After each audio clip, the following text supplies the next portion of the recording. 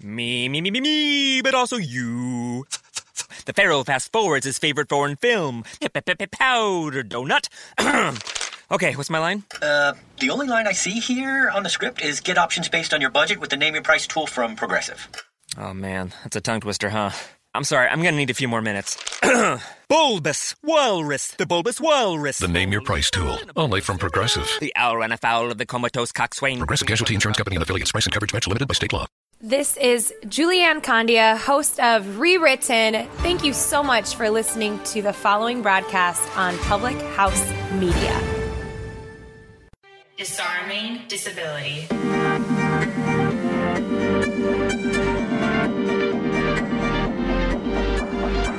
Oh, hello, and welcome back to Disarming Disability. My name is Nicole Kelly.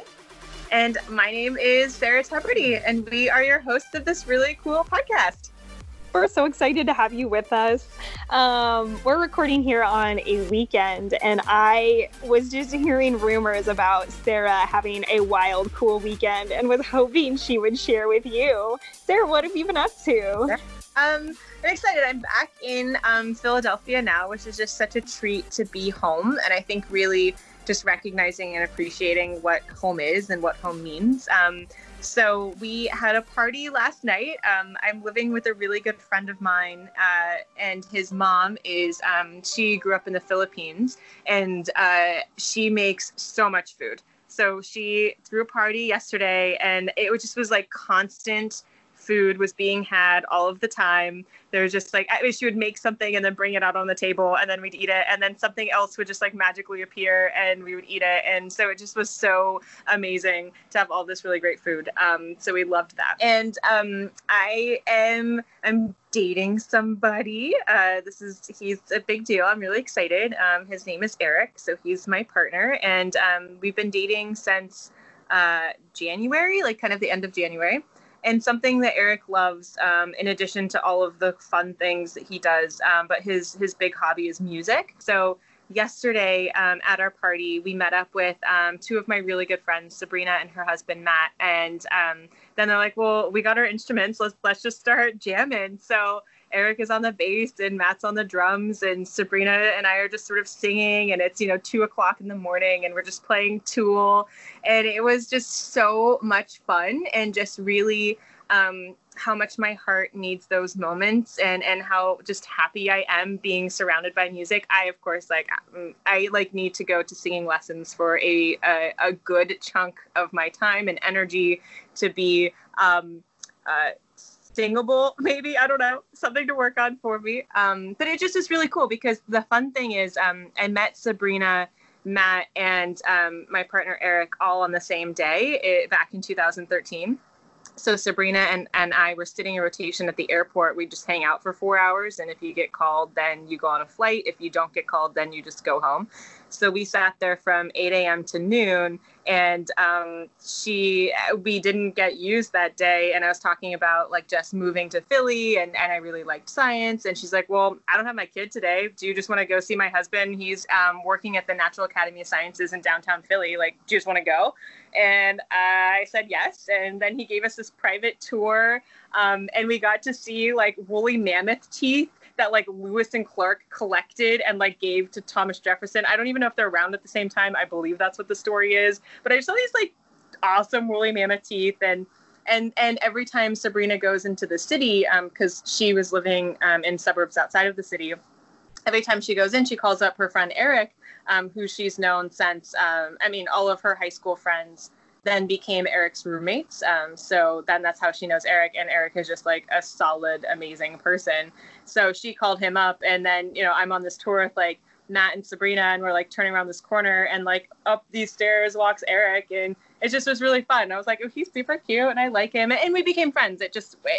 But we didn't start dating until now, which is awesome. So it just was really fun to be like, yeah, I met all of you guys on the same day. Eric had thought that Sabrina and I had been friends for a while. Same with Matt. He's like, why would Sabrina show up with this girl she just met that morning? But I was just like, I need friends and people, and Sabrina's awesome. So it sounds like such a Sarah thing. Like, you are someone who can like walk into a room and just be like, and we are best friends now. Yeah. Like, it's a great talent to have.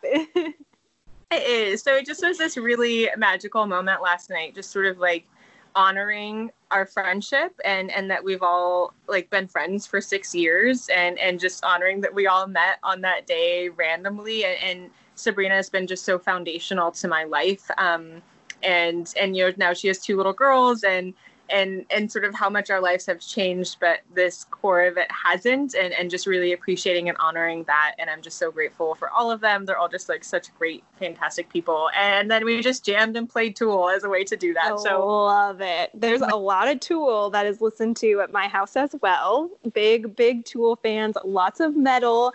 Actually, Sarah, my favorite concert that I've ever gone to is, oh man, Time is Weird. I think it was last year. Last year we went with a bunch of our friends to a big Ghost concert. And so we are jamming to Ghost all the time around here. We're big fans. So I feel the affinity for how much fun that would be to just like sit and jam and chill and just hang and be with one another. And, what special people surround you. I love that you have a good core group of people there that really like know you and know your heart. You know, that's so good. I'm so glad. Me too. What have you been up to this weekend? Oh, well, I actually, I got to do kind of a fun full circle thing this weekend. In high school, I'm sure you'll be surprised to hear that I was involved in like all the drama and on stage, not high school drama, but like the drama club, you know, like all the nerdy on stage speech and debate type things I was in the middle of. And one of the things that's really popular in Iowa is the Iowa Thespian Festival. And so you get together with all the other Iowa schools from around the country in November, and it's a big festival where you get to watch other schools do plays, and you get to meet other kids who are really into drama as well. And I got to they did a leadership day this past weekend and invited me to teach some sessions, which was so fun. So I got to come back and be like the cool older kid who now, you know, because I'm working at a fabrication company that does theater sets and museum work, you know, I'm still within that world. And I've worked, you know, in different professional spaces and interned in different professional theater spaces. So I got to be like the cool older sister who came back to talk to the high school kids, and it's really special. And it was a really special community for me in high school. So it was just a really kind of fun full circle. I got to come in and be big sister and talk to these kids and share with them. And it was a great time. It was really fun. I wish it could have been, of course, in person, but we're living in a virtual world. So it was over Zoom that we did it. But I don't know, it was really kind of a fun walk down memory lane and also fun to like talk to the next generation and see what's on their heart and that they're still excited about theater and theater-like things. So it was good. It was really good. That's so fun. Oh, such happy hearts. I love it. I love it. Great. Should we talk about sex now? Yes. Yeah, cool. If you've been following along with us, you know that this now is the 3rd episode in our chapter all about sex. So we've talked about it from a sociologist perspective. We've talked about it from a psychologist perspective. And now this week, we're going to talk about really concrete ways to move into spaces and really educate around sex. So, of course, we have an amazing guest because Disarming Disability is so lucky to have the coolest people ever come be our guests. So let's hop right in and let's hear about our guest and let's hop into the interview. Catherine McLaughlin is the founder, CEO, and lead trainer for Elevatus Training. As a national expert on sexuality, she trains professionals, parents, and individuals to become sexual self-advocates and peer sexual educators.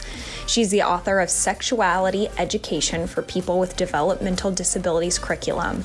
She has developed 2 online courses and a 3-day certification training.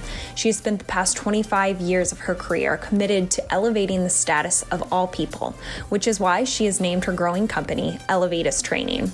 Check out Disarming Disability's website to find out more about Catherine.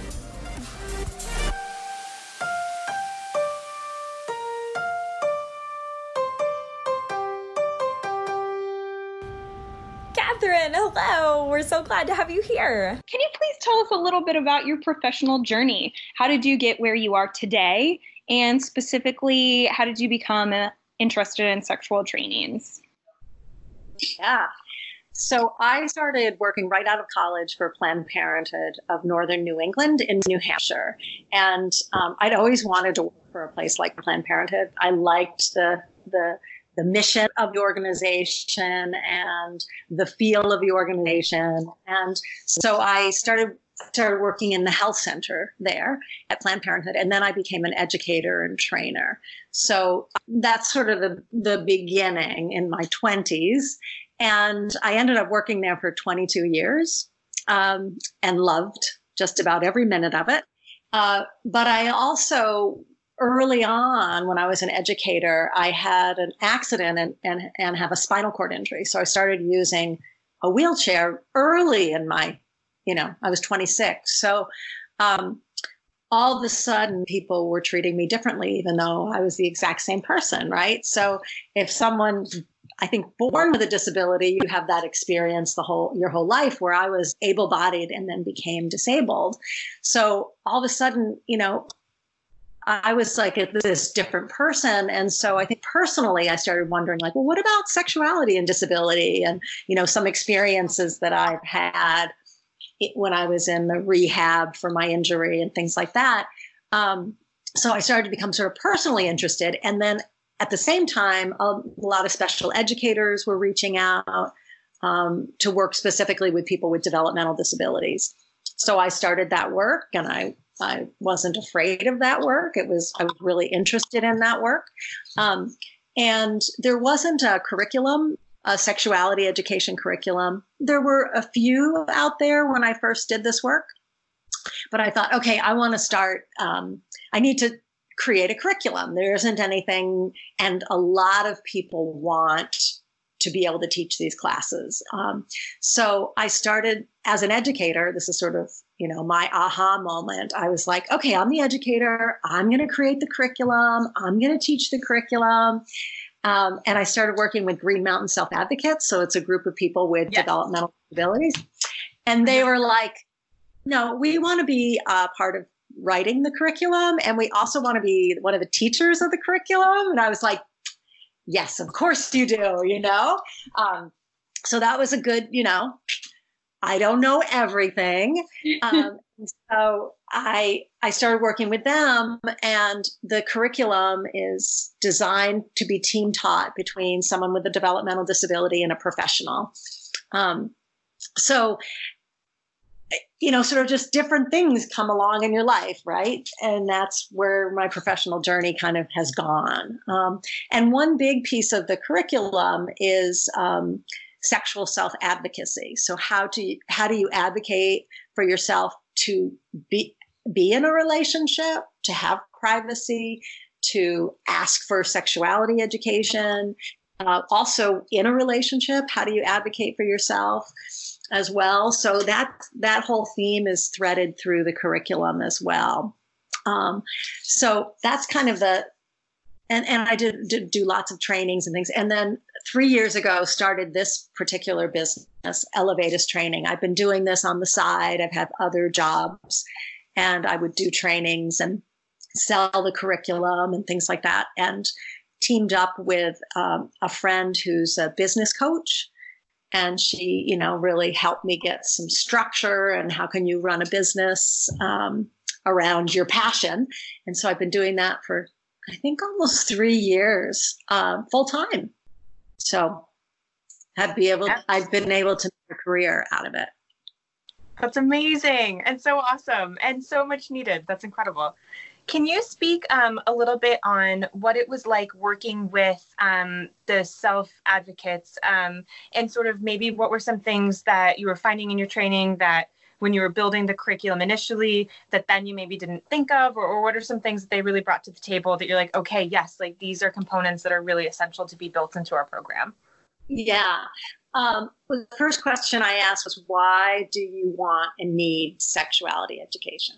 And, they had a bunch of responses to that. So I think that helped guide like what was important to them. I think part of it is that sexual self-advocacy, that self-advocates say that it's harder to be a sexual self-advocate than a regular self-advocate, that when they ask to get a job or live on their own, people go, okay, great. Yeah. What do you need to, let's write down your goal. Let's figure out the steps to getting there. But when they say, I want to start dating or I want to have privacy in my room, they get this sort of awkwardness. And so I think that definitely came up as an important concept, and that they also have to advocate for the right, where most people, the assumption is that you would be in some kind of a relationship as you grow up, right? I mean, maybe not everybody, but people with disabilities, the assumption is that they won't.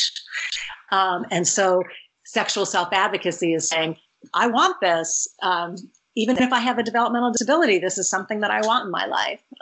So I think that's a piece that was nothing I had used with the general population before. I love that. And I love that you are bringing in specifically a toolbox, an educational toolbox, saying, here are concrete steps that we can talk about, you can talk about, we all can talk about, and ways to talk about it and ways to practice.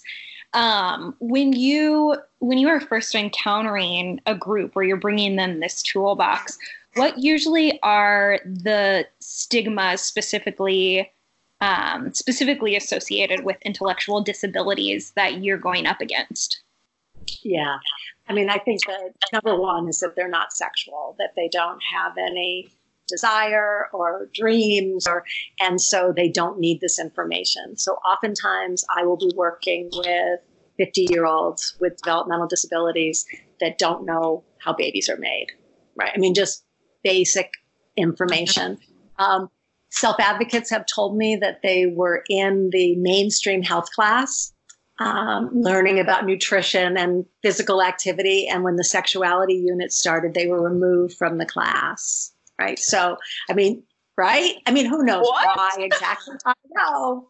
And I'm like, wow, this was maybe 10 years ago. This person told me this. It wasn't the 1930s that we're talking about. So they were actually removed, which is this message of, you don't need this. This isn't for you. And so I think that's really the hard piece, is having people realize that everyone is a sexual being from birth to death. And sexual being doesn't mean you're having sex. It means that you have a sexuality. And so I think that's the biggest, is that certain people are sexual, not people with disabilities. And I think as a culture, we're not good at that anyway. We have a pretty narrow box of who we consider is a sexual being. So lots of people get that feeling of being left out of the picture of who is a sexual being. So, yeah.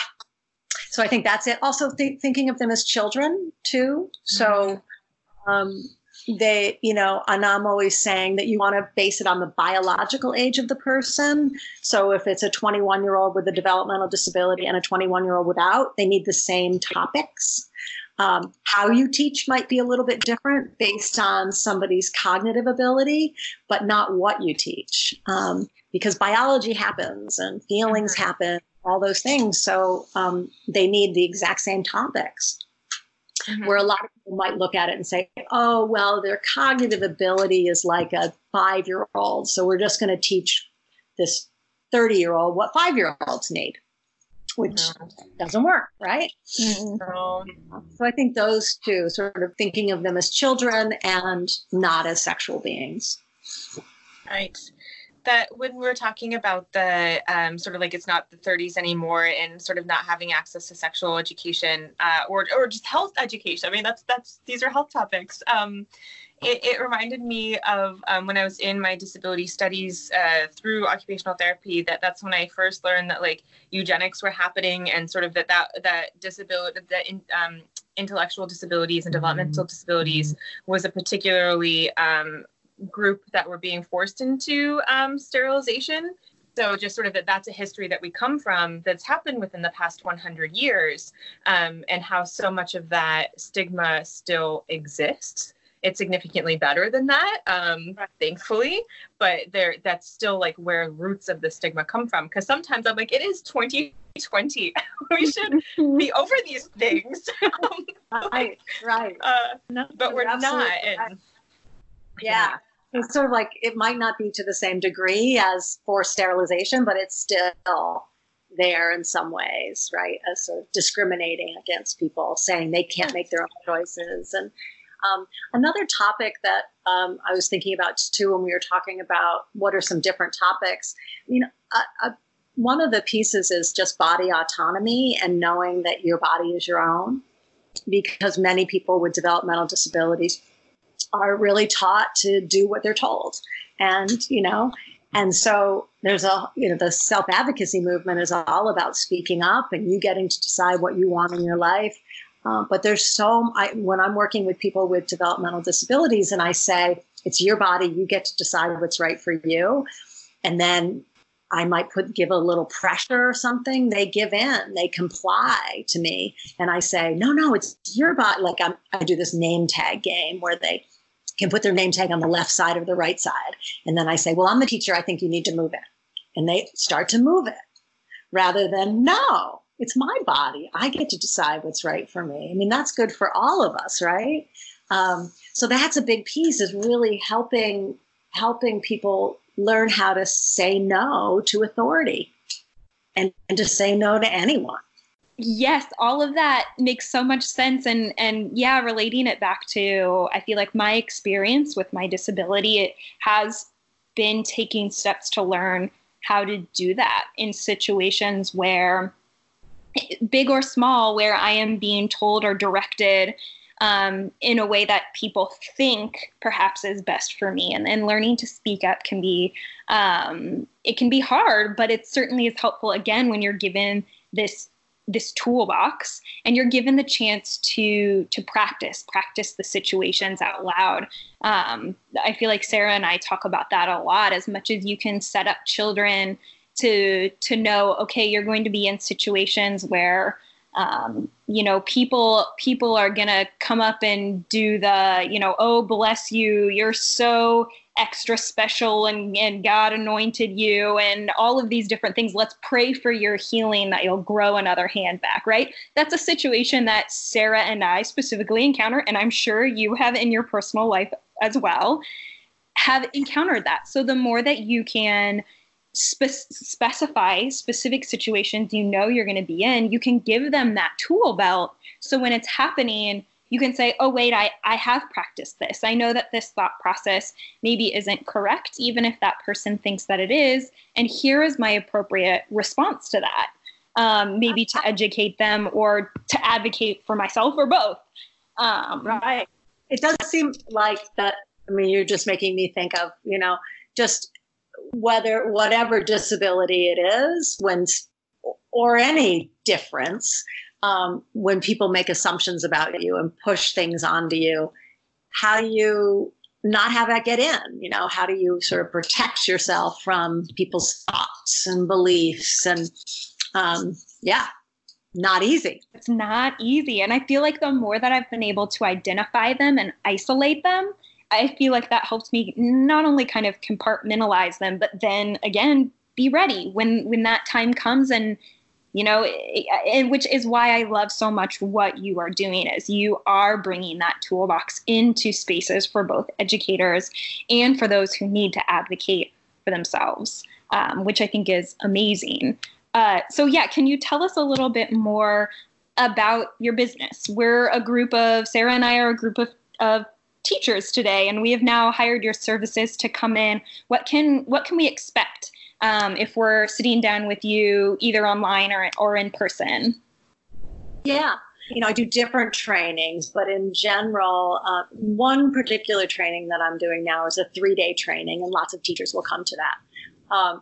And so what they're going to get are they're going to be able to work with 3 different populations. They're going to be able to teach people with developmental disabilities about sexuality. They're going to be able to lead staff trainings as well on how do you talk about sexuality one-on-one with someone with a disability. And then the third one is how do you lead parent workshops for parents on how do you talk to your own children. So sort of 3 ways of getting the information to people with disabilities. So they'll learn that. They get a curriculum. So you as teachers, you would get all the skills to being a good sexuality educator. You'd learn about things like how to figure out what your values are around sexuality and how do you set those aside so you're not imposing them on someone else, like one of your students. So that's something you would learn as a professional. As a parent, I do very similar skills, but I do say as a parent, you can share your values. That's your job as a parent, to share your values. Professionals really have to learn how to not share their values. And since we're in a culture that doesn't really talk about sexuality much, people often rely on their values as a way to teach. So they say, oh, don't do that, just from their values, rather than, well, what do you think about that? And, sort of how do you reflect it back to other people to figure out what they believe and what they think, rather than imposing your values. So the sexuality education is fact-based, not value-based. So we get facts. And we just have to be careful because sometimes we think something is a fact when it's actually a value. So someone might say, oh, when two people love each other, they have sexual intercourse and make a baby, right? Well, part of that is true. You don't always love each other, right? I mean, that's a value that versus like a fact, which is sometimes people don't love each other and have intercourse and have babies, right? I mean, that's true. So you have to always say, is this true? Is this a fact? Or is this my value? And I think that's hard for people to do. So that's a helpful tool. And then I give lots of tools on how do you answer questions, different models you can use that help you kind of answer questions, especially if you're uncomfortable with something, if someone asks you a question, there's a 5-step process that you go through, and it helps you kind of do a needs assessment and figure out what they know and what the question really is. And then you can answer it simply. And so tools like that as well for teachers, as well as, how do you create an environment in the classroom where people can speak up and ask questions and be who they are and not be worried or scared as well. Another piece with teaching people with developmental disabilities is there's a very high rate of sexual abuse among this population. I don't know if you heard the National Public Radio series on people with developmental disabilities and sexual abuse. And really, they looked at national crime statistics, and it looks like people with developmental disabilities are 7 times more likely than someone without a disability to sexually abuse, and women with developmental disabilities are 12 times more likely. So that's a big piece of, just how do we prevent that, and how do we give people, so you might have someone in your class that has gone through some kind of trauma, sexual trauma. And so how can you make your classroom safe, but also how to be trauma informed as well, which is another piece of the work that I do. So how do you make sure people know the topics that are coming up? Make sure you let people know that you're going to take a picture out of a body part, sexual part or something, sort of how do you create a space where people feel like they're safe, or as safe as they can be, and that they're not going to be surprised by something. So that's another piece of what I teach as well. That's amazing. The statistics that you're sharing, are just heart-wrenching. And I'm wondering, and maybe there isn't a known answer to this question, what steps can we take as a society to help combat that? What is currently being done to try to address that? How do we fix that? Well, first of all, I think it's really important to say that the reason that there's abuse is that people are abusing, and that the only way for it to stop is for them to stop, right? I think one way that people are trying to manage this is they are doing more background checks on people who are going to be working with people with disabilities. And then, we can also teach people what sexual abuse is and how do you speak up. And what do you do if someone doesn't believe you?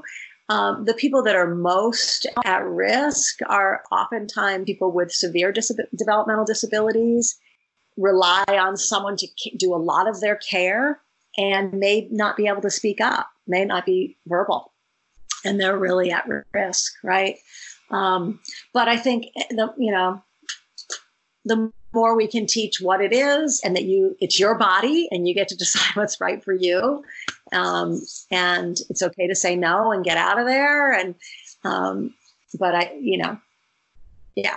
I'm wondering if you would be willing to share a little bit about your own disability journey with us. And with that, how that plays into the job that you do every day now. Mm-hmm. Yeah. So I think I'll do the job part. I think one thing, because I use a wheelchair. So I think that when I'm teaching, I have, people with developmental disabilities feel like I understand them on some level, even though it's not the same disability, but I'm part of this club, right? And they're part of the club, and we're all part of the club. Mm-hmm. And so that gives me some credibility, and people have said, you really understand what I'm going through, or, so people feel like I can relate to them. So I think that's really helpful. I also think that when I work with professionals and parents, it does give me some credibility as well, around just disability culture, which a lot of people don't know a lot about disability culture. And so I'm oftentimes teaching people about the language that you want to use, and, what's the sort of current thinking in the disability community. So I think that really helps in my work as well. So I've got some credibility, I think, for that. And I think, just sort of my own journey with disability, as I mentioned, I was 26 and all of a sudden was using a wheelchair. And, I think, as I'm sure you can imagine, it was really hard in the beginning. And now, I'll say to people, I rarely think about it, but I think it's been so interesting just how I'm treated, and how I have I have two kids who are in their 20s, and I had them after, I had them as a woman in a wheelchair, and just some of the things, that people said along the way are amazing. I mean, not in a positive way, but, when I had a baby, one of the nurses said, "Have you thought about how you're going to take care of it?" And I felt like a teen mom, like just this assumption that I couldn't take care of this child. Or people ask, like, was I in a wheelchair because of the pregnancy versus like being in a wheelchair and deciding to have a baby. And, so just the assumption was that a person with a disability doesn't decide to have a baby and, do it the regular way too. So a lot of those messages I think I got. And I think some of the other ones, and you may have had an experience like this as well, but I remember getting out of my car and I take my chair apart and put all the wheels on and everything. And someone was getting out of their car and she had a big leg brace on. It was like a temporary thing, that she was struggling with. And she said to me, "I was feeling sorry for myself until I saw you." No. Right. And I said, "What? I'm fine. What are you doing?" So this idea that my life is so awful, I feel like there's a lot of that. And a lot of like, you're a hero as well. Like, oh, you're amazing. And I just feel like we're all heroes, or none of us are heroes, like, what I'm talking about. Yep. So I think, and also just like questions, and I don't know if the two of you get questions, but really personal questions, like what happened to you? That's personal. And I don't think there's sort of no boundary with people with disabilities, sort of like the pregnant woman that touch their belly, right? You'd never touch anyone else's belly. And so that's always surprising to me when people say, "What happened to you?" Like I'm going to dig up all this, these past things and tell a stranger. No.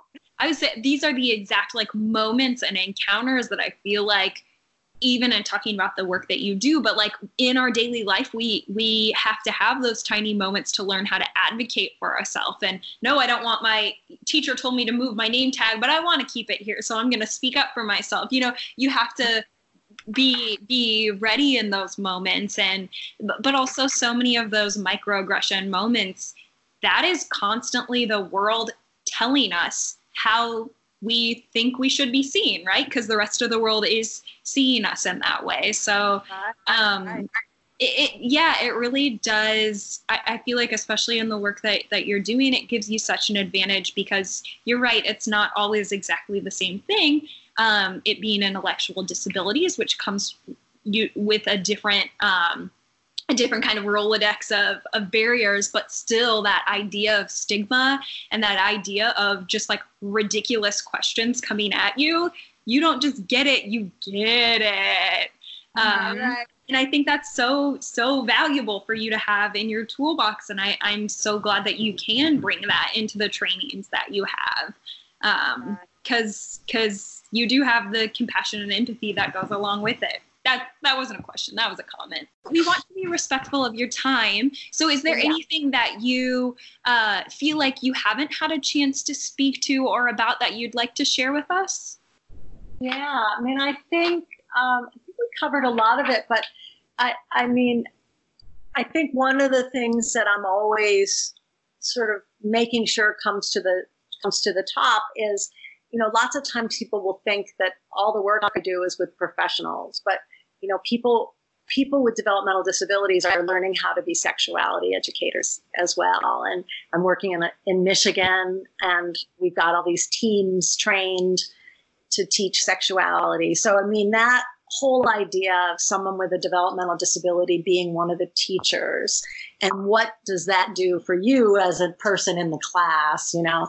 And I'm always trying to put self-advocates, like my first, you know, I'll say I work with self-advocates, parents, and staff, because I feel like they're really the ones I want to reach, either with information about sexuality or with, like, you can be part of the solution and you can be a teacher and you're a leader. And yes. Yeah. Well, so much for giving us and a whole chunk of your time here. You're welcome. Thank you both. Keep in touch. It's great to meet you. Good rest of your day. Yes. Thank you for spending part of your day with us. We want to give thanks to our network, Public House Media, for our intro beats to Jason Bartz with Cybernetics. Our logo art, we want to remember Patrice. You can find his work at normalpersons.com. Be sure to follow Disarming Disability on Facebook and Instagram. And lastly, be sure to check out our website, disarmingdisability.com, where you can find all 13 episodes of Season 1, links to resources, transcriptions, and discussion questions for each episode. And check out our blog where we feature amazing disability advocates. See you next week. Bye!